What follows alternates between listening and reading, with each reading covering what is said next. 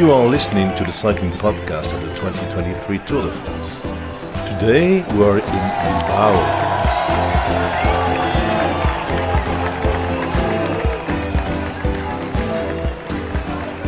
Well, that was the sound of the Basque fans at the start outside the football stadium, the home of Athletic Club de Bilbao, counting down to signal the start of the 2023 Tour de France. And here we are. My name is Lionel Burney. This is the Cycling Podcast, and we're going to be with you until Paris. Not quite with us until Paris is Mitch Docker, but welcome, Mitch. You're going to be telling us what life is really like in the peloton, aren't you? You're rocking the Basque beret. You've been rocking that beret since we got here in Bilbao yesterday. Why not? Why not? When in Rome, as I say. Like, if I wear that some outside of here, people will look at me strangely. Yet you can walk down the street here in this, and no one even flutters an eyelid. You know, it's just everybody I fit believes you're Basque. I do. That's for sure. Yeah, I know.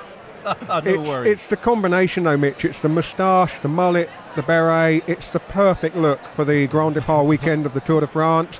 And, of course, we are here with Francois Thomazeau, still insisting that this is his final Tour de France. It is. Well, some of the things you've said today suggest that your dislike of the kind of humid press room and the crowded area outside the team buses. I'm starting to believe you, sadly, Francois, but hopefully recording the podcast and having some dinner together will tempt you back to the tour in future years. I'll be back on the tour only for a tour of restaurants then.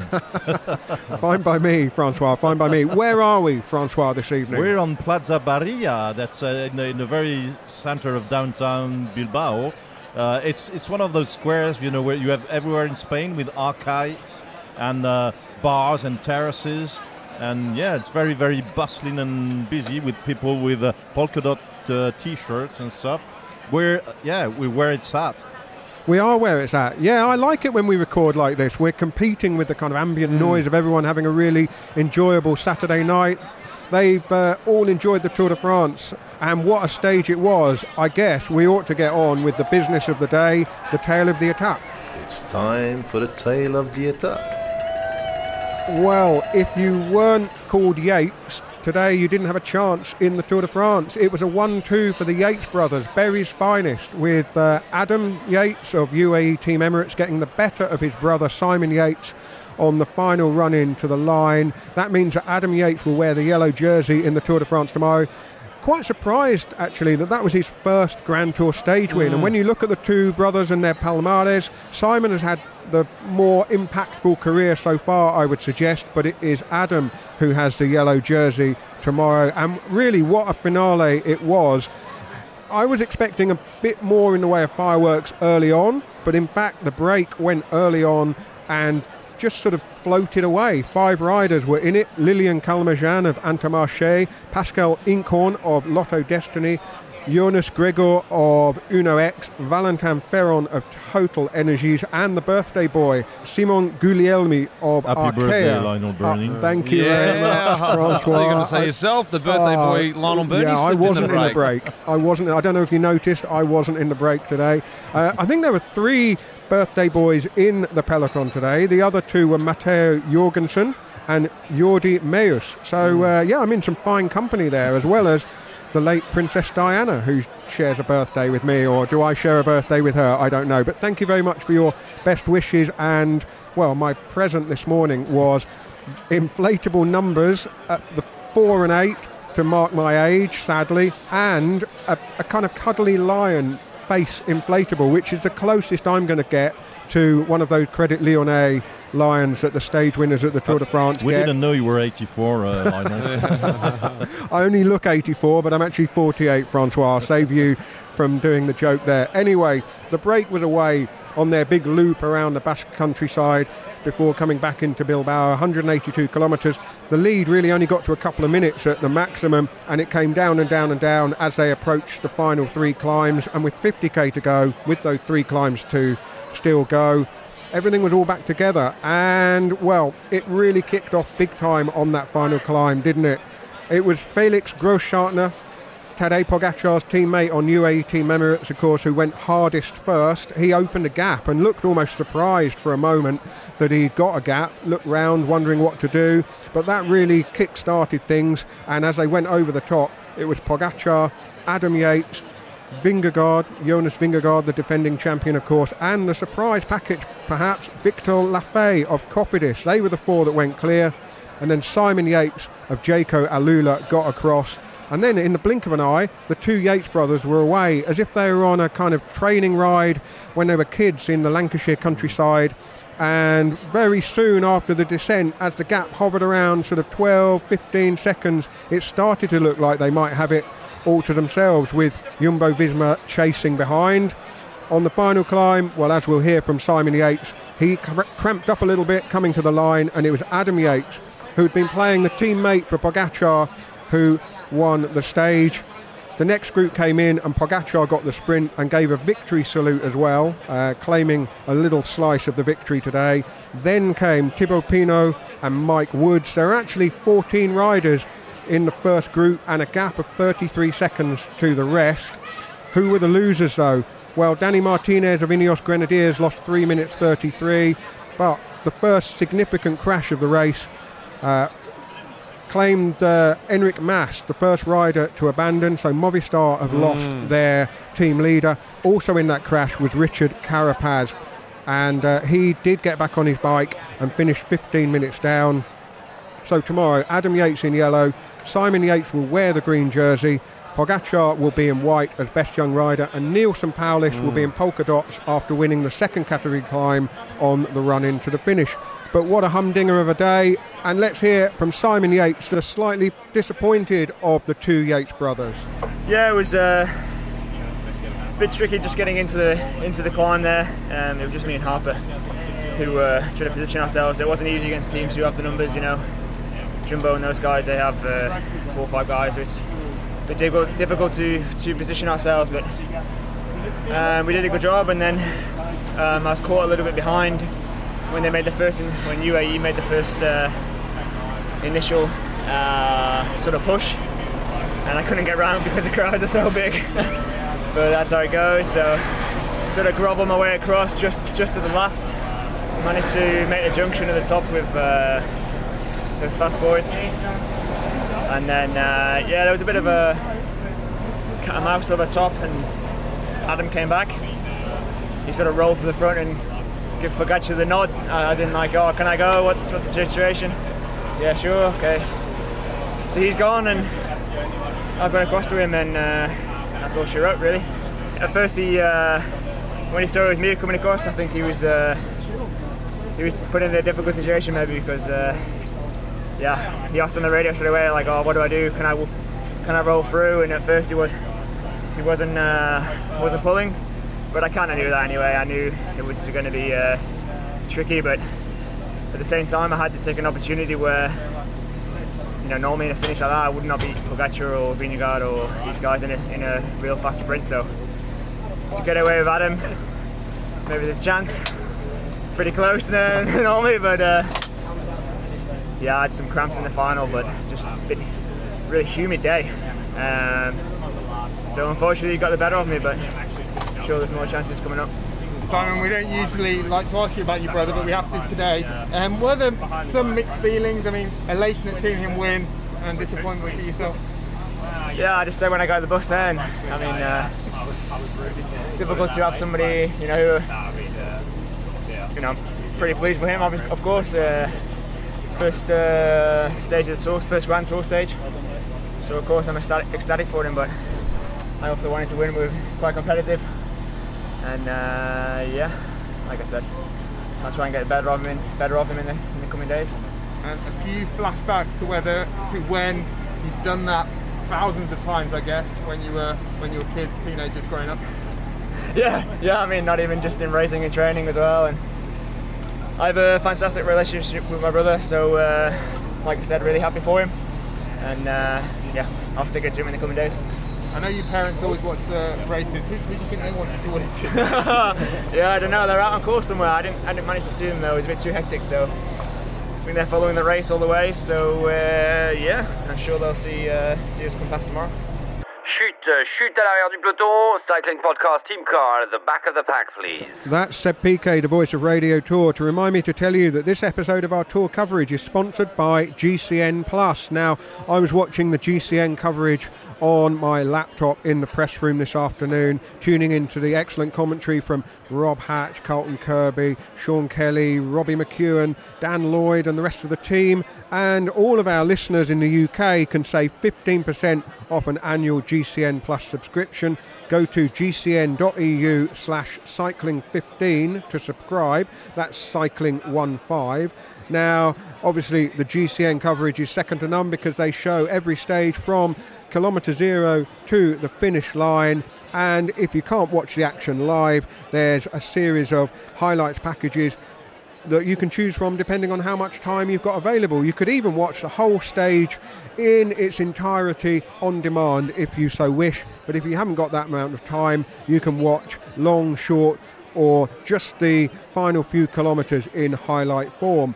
And if you're interrupted whilst watching the Tour de France, very inconvenient, I know, you can pause the action, go and deal with whatever you have to deal with, and then come back to it. Or if there's a really significant incident and you're not sure what's happened, you can rewind the action on the GCN Plus app and watch it all again. So go to gcn.eu/cycling15 and you can get 15% off an annual GCN Plus subscription if you're in the UK. Well, Francois, I'd like to say that it was a surprise that Adam and Simon Yates were up the road there together, but actually last night when we were talking about the stage, I tipped Simon Yates as a potential stage winner, and well, had it transpired, our friend Simon Gill, the photographer, would have been considerably richer because he placed a bet on Simon Yates to win the stage. Unfortunately, didn't quite come off for him. Yeah, there were a few factors, playing up for Adam. I mean, we know he's in great shape. He proved it, finishing second in the Dauphiné. Also, as he explained at the press conference, he didn't have to work when the two, broke clear because Tadej Pogačar was behind and could come back and claim the stage. As we saw, he finished third, so he could have done that. So he told his brother, I'm not going to work. I can't work. And then, 3 or 4 Ks before the finish line, he got instructions from his earpiece that it's a mess down behind. They're fighting, but nobody's taking any initiative. So you can go for it. And that's when he went. And he said that that's probably when Simon lost it because he done the hardest part of the job, getting clear. And then, Adam Yates just had to deliver. So, yeah, I mean, it's always been the kind of a question we've asked ourselves, It's like identical twins, which one is the more identical? I mean, it's a kind of a silly joke we make in French, But yes, Simon, for long the period as probably the stronger guy, especially in Grand Tours, But Adam knew the terrain. I mean, one of the greatest wins of his career was in the Classica San Sebastian in similar terrain. So, yeah, I think it was a very even match there. And probably only the circumstances of the race and also the strengths of the UAE team made the difference. I wanted to just insist, we'll probably get back to that. But today, we expected, Jumbo-Visma to take advantage of Pogačar's so-called poor form or still 70% form because of his broken wrist. So we expected Jumbo-Visma to try and topple Pogačar, and it went totally the other way around. And in the first of these 21 rounds, first round goes to UAE. It does. But Mitch, as they came into the finish together, the two brothers, what did you think? Who did you think would have the upper hand on that final rise to the line?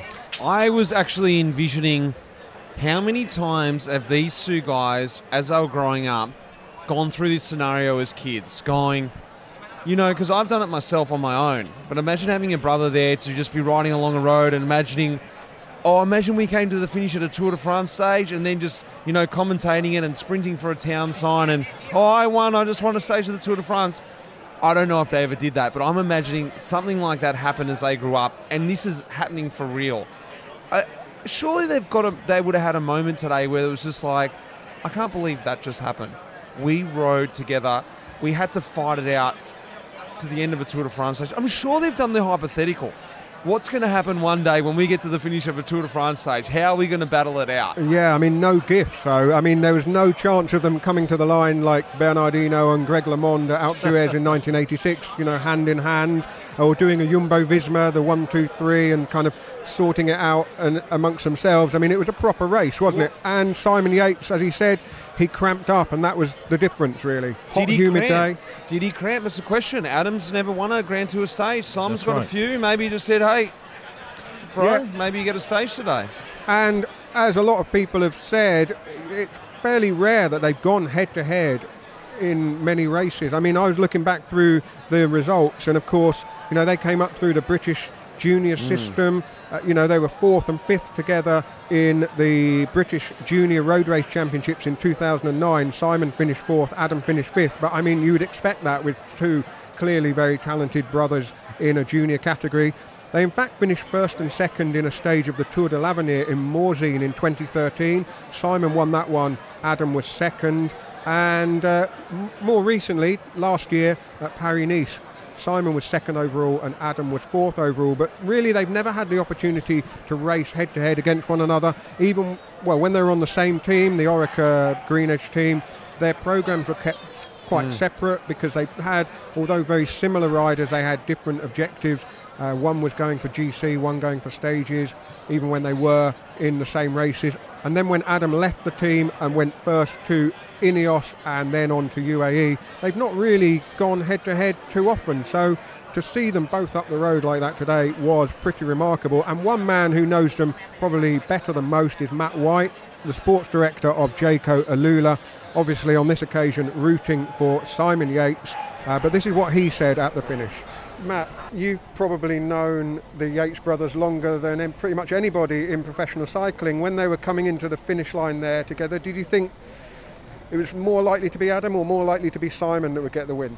Well, I'm a glass half full kind of person, so I was certainly hoping it was Simon. They are so, well, they're twins, and their characteristics and their numbers and everything is very, very similar.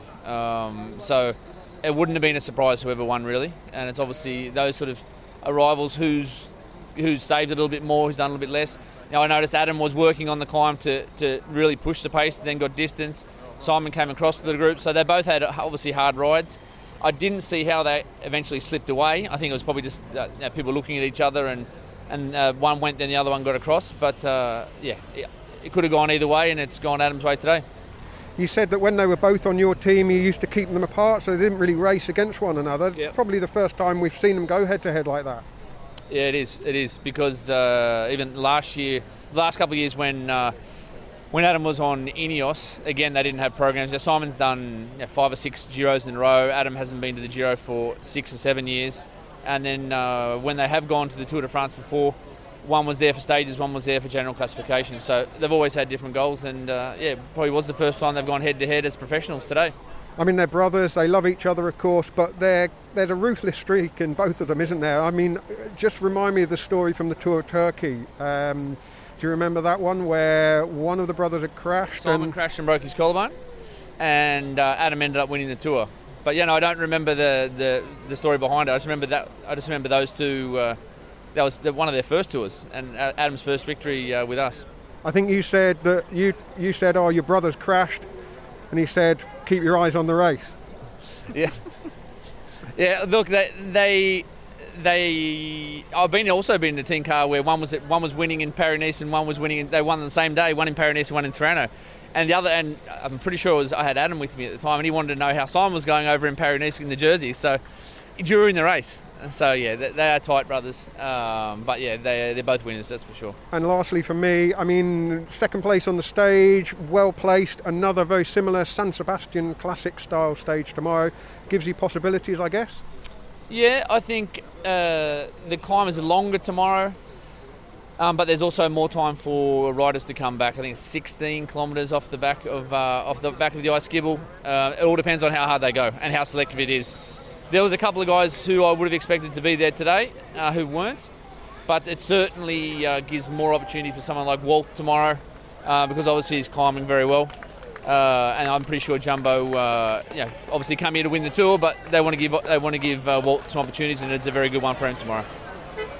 Well, Francois, we mentioned there, Matt White and I, the Tour of Turkey, I think in 2014, where it was Simon Yates who crashed on stage 3 and broke his shoulder and was out of the race. Adam was in contention to win overall, and, Adam had thoughts only on getting the result. I mean, obviously, he would have cared that his brother was okay, but there's definitely a ruthless streak to the pair of them.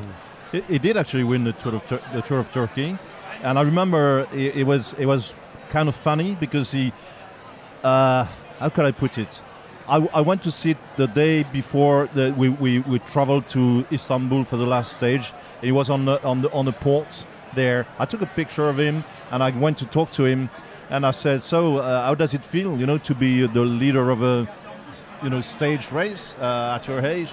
And he said, "I'm not sure I like it." I said, "Well, you'd better get used to it." He said, "Well, what don't you like about it?" And he said, "The media attention," he said, And so he's telling you to get away. Yeah, in a way, yeah. But once again, I said, "Well, you'd better get used to it because we thought, we'd see more of it, and we did." And so he won the Tour of Turkey, that year.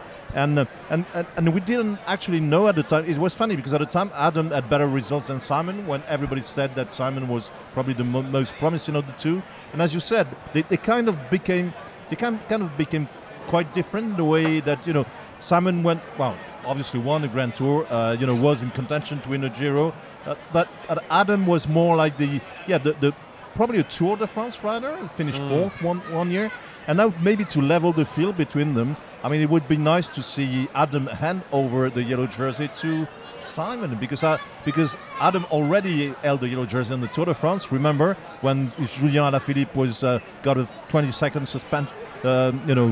fine, and Adam Yates had already gone back to the bus, changed, and suddenly learned that he was holding the yellow jersey. So it's the second time he's got it, and Simon Yates never had the yellow jersey on the Tour. So, but he had stage win. So yeah, maybe who knows what can happen tomorrow. Do you think that is the plan? They've been sort of mustering up like, you get the stage today, give me the jersey tomorrow. It's not too bad. I mean, what were they like as kids? That's the key. Did they have to get the same Christmas and birthday present so there was no squabbling, no fighting? I mean, this is a fascinating kind of insight into the Yates family. Interesting that their parents are here watching the race. It'd be really fascinating to know what was going through their mind as their two children were riding up the hill towards a Tour de France stage win. I mean, you can't have favourites, can you? I mean, I've only got one child, Mitch, so I've obviously got one favourite. You've got more than one child, Mitch. You can't have favourites. And to quote Adam, he said, well, because he was asked if they communicated, if there was a plan beforehand, and Adam said, well, we're very close, obviously. This is a guy I've been talking to every day for the past 20 years, so obviously they're close. And then he said, well, he's in great shape, even if we don't train always together anymore, but he's in great shape even if we chose different paths. And he said something that made him laugh and made me laugh too. He said, you can be sure it's going to be a pain in the ass in the coming days. So maybe that's where the plan is. I mean, what does this mean for the race, though? Because conventional wisdom is that the big favourites don't want to have the pressure of defending the yellow jersey too early in the race. Now, while it's not on the shoulders of Tadej Pogačar, they have got the yellow jersey to defend tomorrow. I mean, how will they be approaching that, Mitch? Yeah, well, that's like exactly what you said. They don't want to be starting to use their resources already defending the jersey and riding on the front. It could be a nice tactic that they really just go, we don't even need this jersey, We're happy to let it go, take that back seat. Like you said, Adam's already had the jersey before. It's not like, we need to hang on to this just because, to respect that he's got the jersey. There was no plan to get the jersey today. There was no, when you look at the last climb, I'm diffusing off the question here, but you look at the last climb, Adam Yates was clearly in for the job. He was the guy smashing it up that climb for Pogačar. So how will the team approach this? I think they're going to put their hands up and go, we're happy to pass the jersey on. to whoever takes it. We do not want to get responsibility now. We do not need our guys, troops on the front now. Of course, they're not just going to let it go wild, but if Simon Yates takes the jersey, that's a great scenario for them because Jaco Alula, they're going to try and harness that jersey for as long as they can and protect it and keep and hang on to it. Maybe we could see a transfer. The cycling podcast at the 2023 Tour de France is supported by Science in Sport. Science in Sport, fueled by science. Producer Tom stepping in here to tell you, well, to thank, actually, Science in Sport for their continued support of all the things we do here at the Cycling Podcast. And one thing they also support, as well as us, is a race called the Tour de Lunsar, which takes place every year in Sierra Leone. It was the subject of the most recent episode of Service Course. And here, Science in Sport CEO Stephen Moon tells us how he got involved.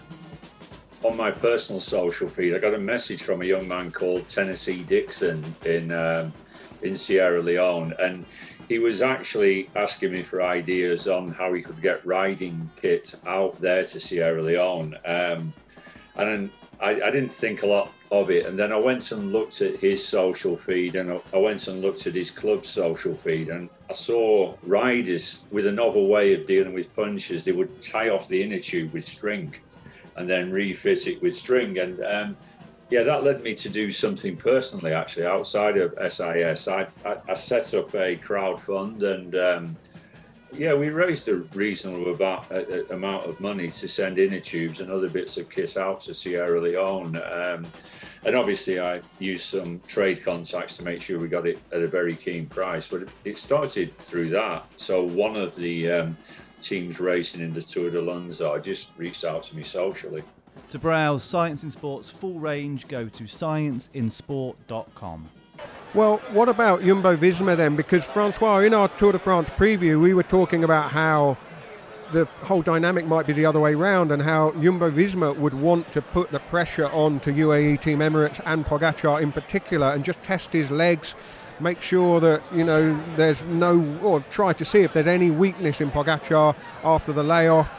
And just put them to the test, but actually it was completely the other way round. UAE went very hard on the climb. They had numbers there. Gross-Schartner was the first one to really open it up, and they very much put Jumbo-Visma on the back foot. But when they were asked the question, Jumbo-Visma, they weren't able to close up the gap, but they were there in numbers, weren't they? Yeah, they were there in numbers. They were actually there before UAE, leading the way. You had the impression they were trying to control, to kind of impose a pace and see what the others would be doing. I think they were surprised by the aggression of UAE and the level of form of all these guys. I mean, Adam Yates, obviously, Felix Gross-Schartner, as you said. I think we were both. I mean, everybody said since the beginning of the Tour that because the supposedly ill form or average form of Tadej Pogacar, Vingegaard wouldn't win the Tour in the third week, but needed to take as much time as possible in the first. From what we saw today, that's not the case. I mean, UAE seems to be a better outfit. They played the game. Probably, they outwitted maybe the Jumbo-Visma, unless we're playing 3 or 4 bands billiards and Jumbo decided, well, okay, go for it. We have plenty of time. We're here to win the Tour de France. One important factor that Adam Yates signaled was that to win a stage and all the yellow jersey on the first day takes a lot of pressure off the team. So UAE now can play it conservatively in many ways. Because, they won a stage, they showed their strength, and it's now up to Jumbo-Visma to, pick up the gauntlet. What about everyone else who was up there? I mean, Victor Lafay was a real eye-catching rider. I mean, I was surprised to see a Cofidis jersey up there, in that company. I mean, Francois, briefly, what do you know about Victor Lafay? It's not the first time he's done it. I mean, Victor Lafay is very, very aggressive rider. Is always in the front attacking. Is a little bit like Fred Wright in the sense that he loves to right in the front, especially in the. He's got different qualities because he's not such a good finisher as Fred Wright can be. But he's been, for the past 2 seasons, he's been in this kind of scenario many times, attacking on the final 10Ks, been in the mix. I think he probably lacks the little extra gear to win a stage. But I mean, to find yourself there with Jonas Vingegaard and Tadej Pogačar, shows guts, to say the least. He won a stage of the Giro in 2021, of course, so yeah, he has the pedigree. And, well, our old mate Thibaut Pinot up there as well, 4th. If we thought that this was going to be a kind of farewell tour for Pinot, him and, crucially, David Gaudu were in that split. I thought that was really interesting because a lot of question marks about Gaudu's form after a pretty disappointing Dauphiné. Yeah, but for Thibaut Pinot to sprint, in that final stretch, and obviously to try and overtake Tadej Pogačar if he could, is kind of an indication both of his form, and the Pyrenees are near. As you know, he rode the Giro, so he might not be so good in the 3rd week, but the Pyrenees are there. They won't be decisive for the GC riders, and Pinot showed his form and also showed his determination. He wants to be there up front. So yeah, it's good news for Groupama today. And 2 riders really well, Mitch. Mike Woods was 5th on the stage, and Jai Hindley on his Tour de France debut 7th. A Giro d'Italia champion, of course, so we know his pedigree, but huge boost to their confidence to make that crucial split. And 33 seconds, it's a significant gap, isn't it, on the first day? It's really significant. I think it comes down to a few things too. Not to take anything away from Lefay, but I think positioning was really underestimated on that last climb because of the crowds. I happened to speak to Mike Woods after the stage, and I asked him how was it out there. And one of the things he pointed out was it was so, as good as the crowds were, they were a detriment to us. In the front group, you can imagine this.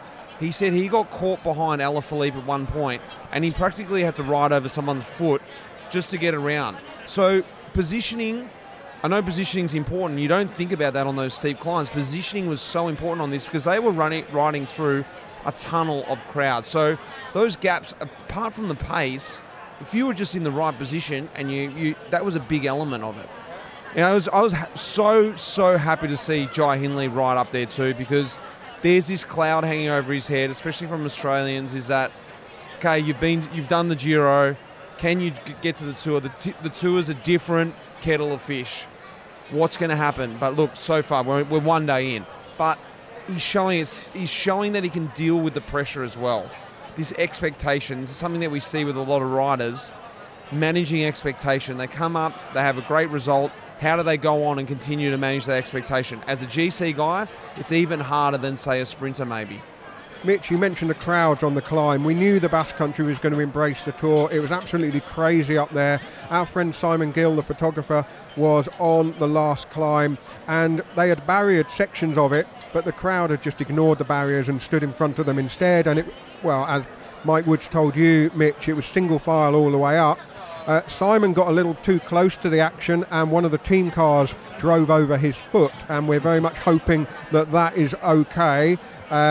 He's pretty convinced he hasn't broken any bones, so we hope that's the case. But Mitch, we were talking about the difference in the sort of rhythm of the opening day when it's a time trial or when it's a road stage. And, well, let's debut our new segment, Turbo Durbo on Tour, with your catch-up with your very good friend Luke Durbridge of Jayco Alula. On Tour with Luke Durbridge. Here we are, the Daily Durbo Report. Mate, let's hear about it. Day 1 done. An amazing day for you guys. First, tell me about your thoughts of the day, though, before we get to Yates's ride. Well, what can I say? I would say the least stressful Tour de France first stage I've ever had. You're kidding? Nah, because it was hard, it was better. Like, because no one could actually move. You know, when you were pinned in the line, you had to just stay where you were. The sprinters stayed the hell out of the way, so you had about 50 guys actually just sat up. So that was much better. And sure, the run into that climb was gnarly, but man, like, it wasn't half as many crashes as it normally is, and because it was hard. So yeah, I didn't mind it. I mean, half actually, but sorry my language, but super hot, super hard, and But yeah, stress-wise, it was a lot easier, but power-wise, it was a lot harder. The crowds, though, I was speaking to Mike Woodsy before, and he said the crowd was almost a hindrance because of the front guys were getting stuck behind riders who were getting dropped. It was so narrow. What was your experience of the crowd? Oh, man, single file. And as you know, Basque Country, it's just like, it was single file, and you literally could not move. Even in Group Beta, you had to just take your turn. I was track standing on the climb, couldn't move. Everyone individually going through the tunnel. You just couldn't move. Like, we came in, and once I got out of the tunnel, the Group Beta was 100 metres in front. That's insane. Yeah. So was it like a positive thing because like you didn't have to race? It's great. I can understand it would be a massive hindrance to the guys racing in the front, but for us, I was just soaking it up, and then this corner around here just like brought a tear to your eyes. That much noise. It's awesome. Tell me about Yatesy lastly. Let you get in the bus. Amazing ride from him. I know you probably don't know really what happened in the finish, but he was a driving force with his brother. Can you imagine those two being away? How many times they would have said to each other, "Oh, you're younger. This is a Tour de France win. Who's going to win?" And I was imagining what was going through their head. I don't know. What do you think about that? Oh, I just think, like, when would you? I'm just thinking back to brothers that would have gone 1-2 in a Tour de France stage. Probably Andy and Frank Schleck. It's probably the last time I've ever think that would ever happen. And this is Adam's first ever Grand Tour stage win. You know, Simon's got 2 Tour de France stage wins and a lot of Giro wins and Vueltas. So I'm sure Adam was just hungry to put it to his brother. But you're saying that he gave it to him? So yeah, I'm pretty sure Simon said he's given it to Adam. Make sure you tell Adam that. Great start for you guys, and it really sort of eases that pressure, and now you guys can just roll on from here. Yeah, exactly. It's really good. I mean, it was a hard start, but he hasn't raced since bloody Romandy, so you got to hand it to the guy. And once he hits the target, he hits it. So it's exciting to go. O'Reilly. You need parts? O'Reilly Auto Parts has parts. Need them fast? We've got fast. No matter what you need, we have thousands of professional parts people doing their part to make sure you have it. Product availability. Just one part that makes O'Reilly stand apart. The professional parts people. O'Reilly Auto Parts. Well, there are always losers on the opening stage of the Tour de France, whether it's a time trial or a road stage, and today was no exception. There's some damage on the GC, just riders who lost time, were in the wrong place at the wrong time, but 2 riders who were definitely in the wrong place at the wrong time, 2 big riders as well. Richard Carapaz, of course, a Grand Tour champion. He's won the Giro d'Italia before, the team leader of EF Education Easy Post, and Enric Mas of Movistar. Well, they crashed on a descent with 22 kilometres to go and were both down for a long while. Richard Carapaz did get back on his bike and he reached the finish. What was it now? He lost 15 minutes 24 seconds, so any GC hopes are over for the Ecuadorian rider, so he will slot back into EF Education Easy Post kind of roster of stage hunters. And Enric Mas is the first rider to pull out of the race. We think underwent the concussion protocol and didn't get back on his bike and continue the race. Now this morning at the start, not far from the football stadium, I spoke to Tom Southern. Rendezvous au bus. Who is it outside the team bus? Okay, Tom, the big question coming into the Tour is how is Richard Carapaz, and do you know what kind of went wrong over the second half of the Dauphiné? I mean, he's good. I think, obviously he had his problems back in December, and I think that, towards the start of the Dauphiné, he was really eager to sort of prove a point, but he was still on like an upward trajectory, so he wasn't quite ready to make that point, and I think that probably had a little bit of an effect on the way the rest of the race went. But things have gone really well since then. He's in good shape. I mean, we're taking it sort of step by step, because I think, these days in the modern Tour de France, if Pogacar's probably going to prove me wrong now after Liège, but like if you have a setback at any stage, be it December or January or February, like already that starts to count, because the level's so high. And you see that, normally a winner basically has like an absolutely perfect run. It's quite rare these days to have a patchy start to a season or even an off season. So he's in good shape. How that fares relative to, you know, the big GC battle, we're going to have to wait and see. I think he's going to be on an upward trend through the race, which is good because the race gets harder and harder. I mean, it starts hard and gets harder. It's going to be, we're going to see. What was the nature of the setback in December? So he had, basically it was just a tooth operation. I think he had. Then had a complication, went slightly wrong, and took more time than we thought. And has that had a bit of a bearing on the rest of the team selection? Because the rest of the team there looks like there's a lot of opportunities. There's the kind of stage hunters, riders that could really seize an opportunity on any given day, really. Yeah, I mean, even though we signed Richard, you know, from Ineos, from where he's come from, like, we're not suddenly going to become that style of team. We are still the team that races the way that's true to the way this team races. And I think, you know, it would have been like remiss of us to suddenly just bring 7 guys purely to ride and keep Richard out the window anyway, because that's not who we are. We would always have options for stages. We've done the GC with Rigo, and we've put guys in breakaways, and, you know, for quite a few years now. And that's how we race, and I think we're going to stay true with that, this team, and with the team that we picked.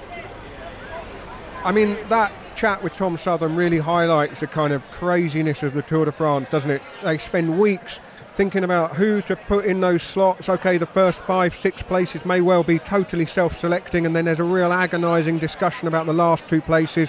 I mean, EF Education Easy Post, perhaps in response to Carapaz and his disappointing Dauphiné, have packed their team with riders who could potentially win stages. We've seen Nielsen Paulus take the King of the Mountains jersey for the team, but they have a lot of riders who now will be thinking, they obviously won't be happy that Carapaz has lost all that time, but they will be thinking this opens the way to a lot more chances for them.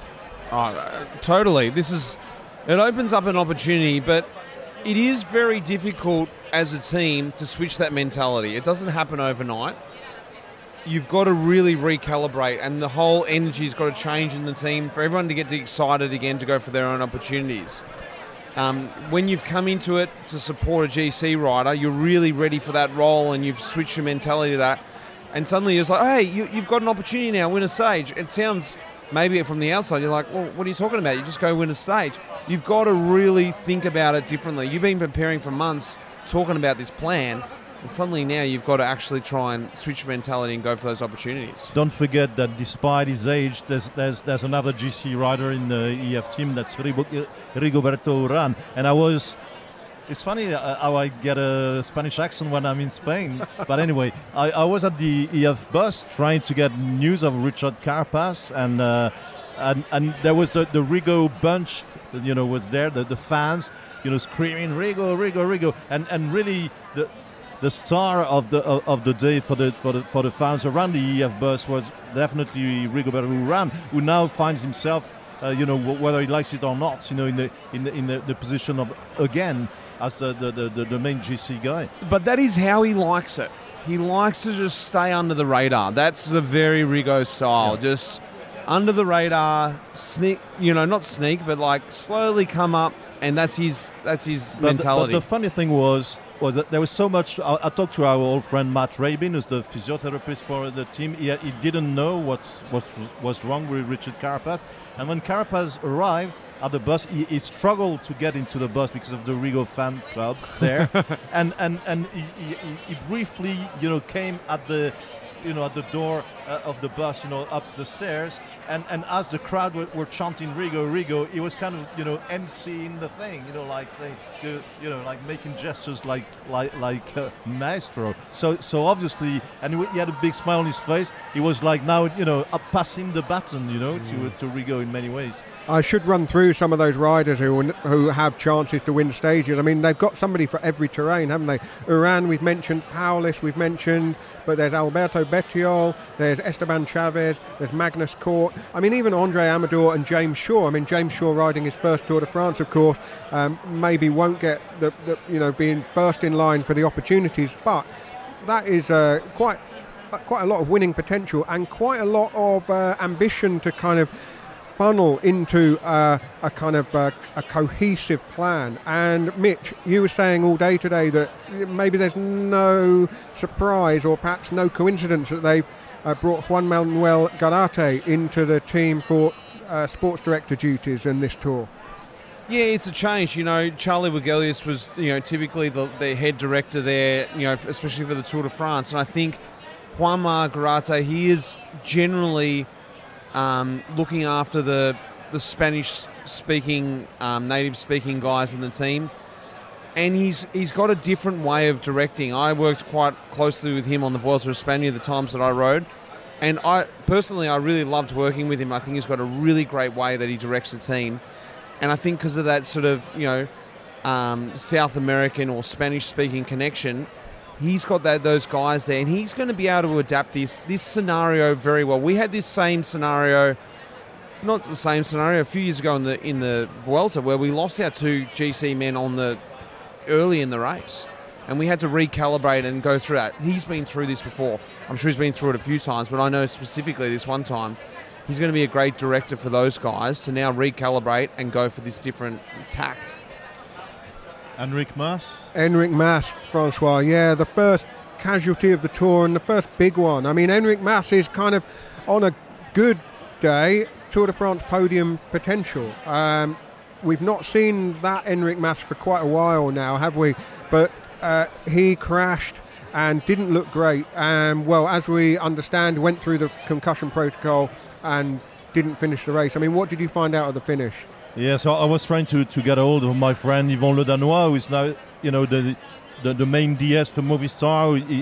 He was with them, in the past, went to Arca Samsic, and he's now back with Movistar as they got rid of José Luis Arrieta. So there was a change of, within Movistar, bringing in Le Danois back to change their approach, and there's sometimes incomprehensible tactics. But unfortunately for them, it didn't work at all.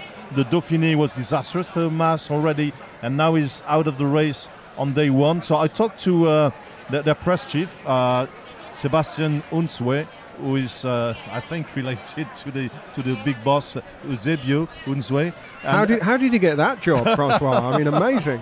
And he said he's a good guy, though, isn't he? He's a great guy. And who said that, well, they didn't have all the details. Enric Mas went to the hospital with Yvon Le Danois, but as you said, Lionel, he was there on the tarmac. They asked him the usual questions, and it was a joint decision from the rider and the team and the team and the race doctors as well, who said no, it's better if it doesn't continue. The problem is that now with Mas, the same as with EF, yet they have to change their priorities. They also have a GC contender in Matteo Jorgensen, but unfortunately for them, Matteo Jorgensen also lost precious time today. Mitch, you spoke to Ruben Guerrero of the Movistar team, and I think you can hear in this clip the kind of disappointment. Imagine that, going into the Tour with a bona fide GC rider. Okay, maybe not one sort of, at boiling point, but still, Enric Mas is a classy rider. He's a kind of GC diesel, isn't he? And he would have maybe come into his own as the race went on. But you can hear in Guerrero's voice here the disappointment that their strategy has to be ripped up and they have to go again tomorrow. Ruben, the news about Enric now, it's pretty new, I guess. You don't really know the extent of the injuries or anything like that. You know that he's out of the race. What's your thoughts and how does that change things? Well, he's really... We didn't have a plan B, maybe every single rider will get option of a breakaway, but later Enric was the guy to do the podium, and this the first day is really shock on the system, and it's really painful for us because we did a lot of work with him and really believe in him as a team, as a cyclist to do a big GC result here, and now we have to fix the tactics and ideas and see what we can do the rest of the tour. Well, I think we can say that the Grand Depart in Bilbao has been a success. I mean, the city has felt really buzzy all day today. It was yesterday as well. There's some fantastic sort of landmarks. I mean, the Guggenheim is stunning. And, we had a very nice dinner last night, didn't we, Mitch? L'étape de demain, le dîner d'hier. Tomorrow's stage, yesterday's dinner. To be fair, Mitch was suffering a bit from the jet lag, struggling to keep his eyes open. The beret was kind of slipping down over the eyes by the time the main course arrived. But Francois, perhaps you can remember what we had to eat. Yeah, well, I know I had cod at a la Biscayna, which is, Biscay being the region we're in. And so I knew that this was one. I'm a fish person. I like fish very much, especially in Spain. So, yesterday I went for cod a la Biscayana, and today I went for merluza, which was even better. So, and what did you guys have? I can't really remember. Well, we had croquetas to start with. We had a pretty strong Rioja wine, which came after a few beers, so maybe we started up a little bit too hard. I don't know. Well, we in gastronomy and the wine terms, we probably had a sort of punchy stage with 6 or 7 categorized climbs on, didn't we? But it was a very enjoyable evening, and my birthday lunch today was fantastic.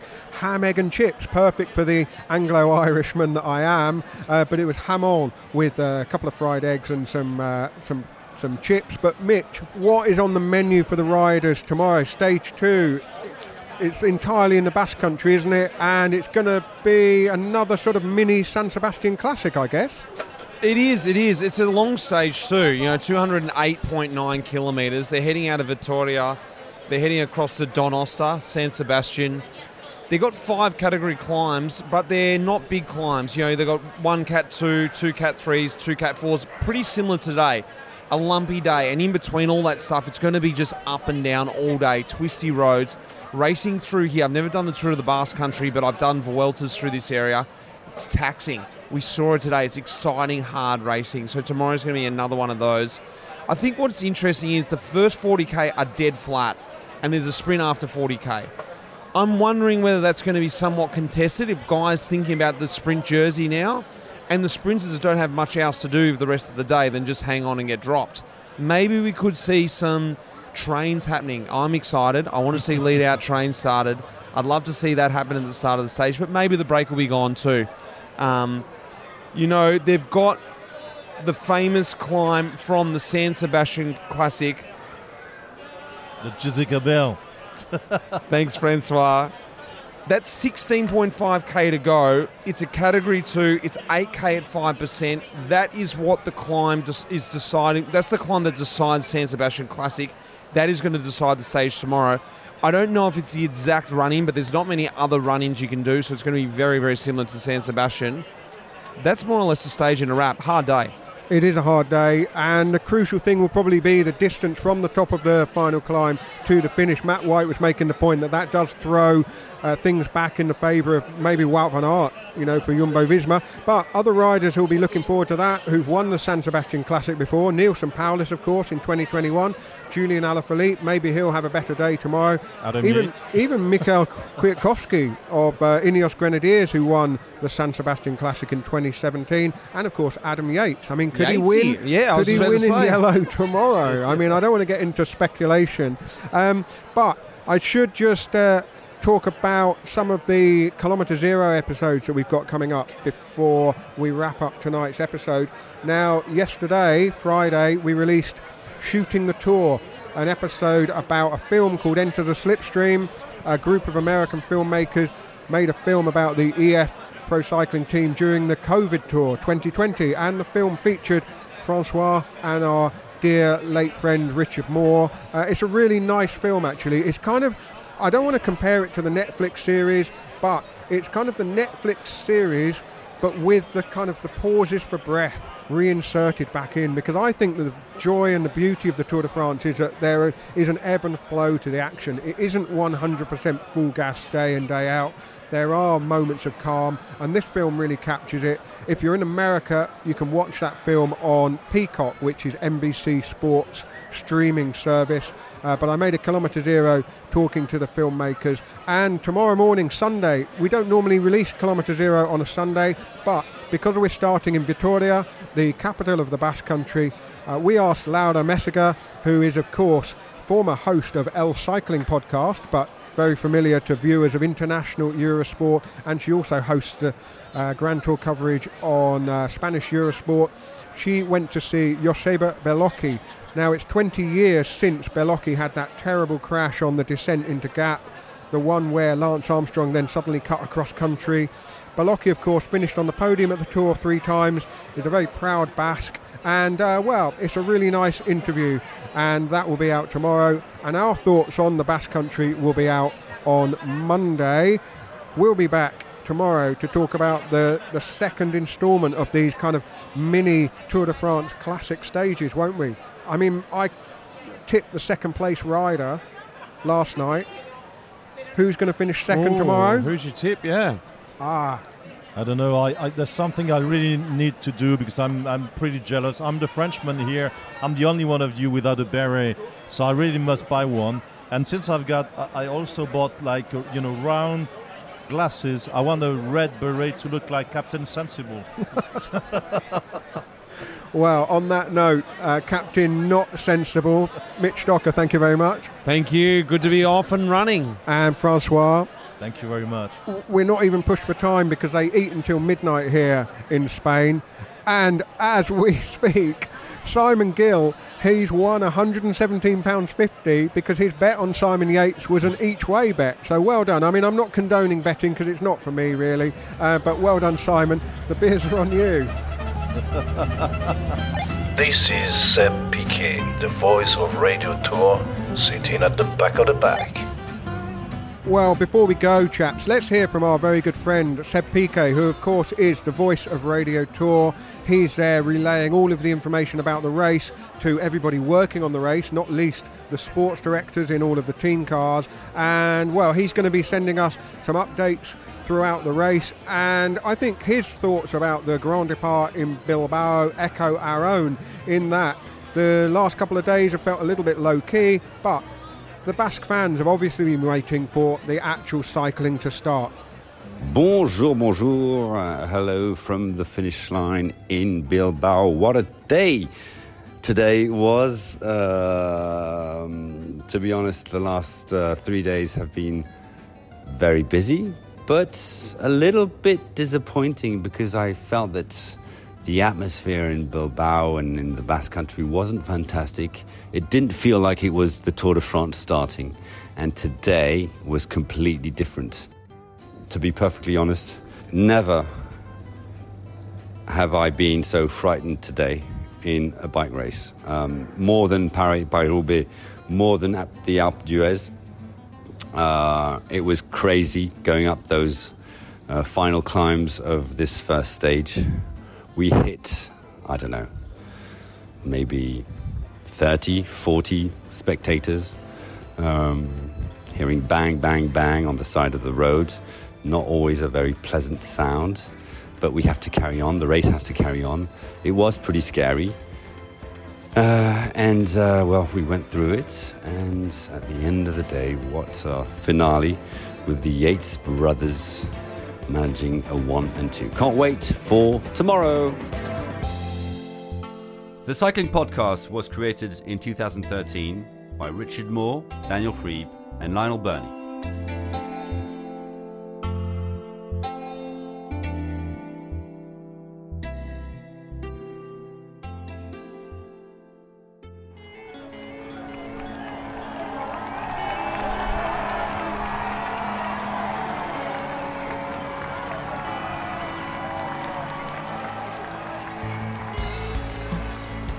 Kilometre Zero at the 2023 Tour de France is available for friends of the podcast subscribers. There's an archive of more than 100 special episodes with new ones released throughout the year, and an annual subscription costs about the same as buying a cup of coffee a month. If you want to, you can pay more. For the first time, you can also sign up with a monthly subscription, so if you just want to see what it's all about, that might be the best option for you. Go to thecyclingpodcast.com, and once you've subscribed, you'll get an email with instructions for how to add the feed to your favourite podcast app in just a few clicks. Support the Cycling Podcast by becoming a friend of the podcast.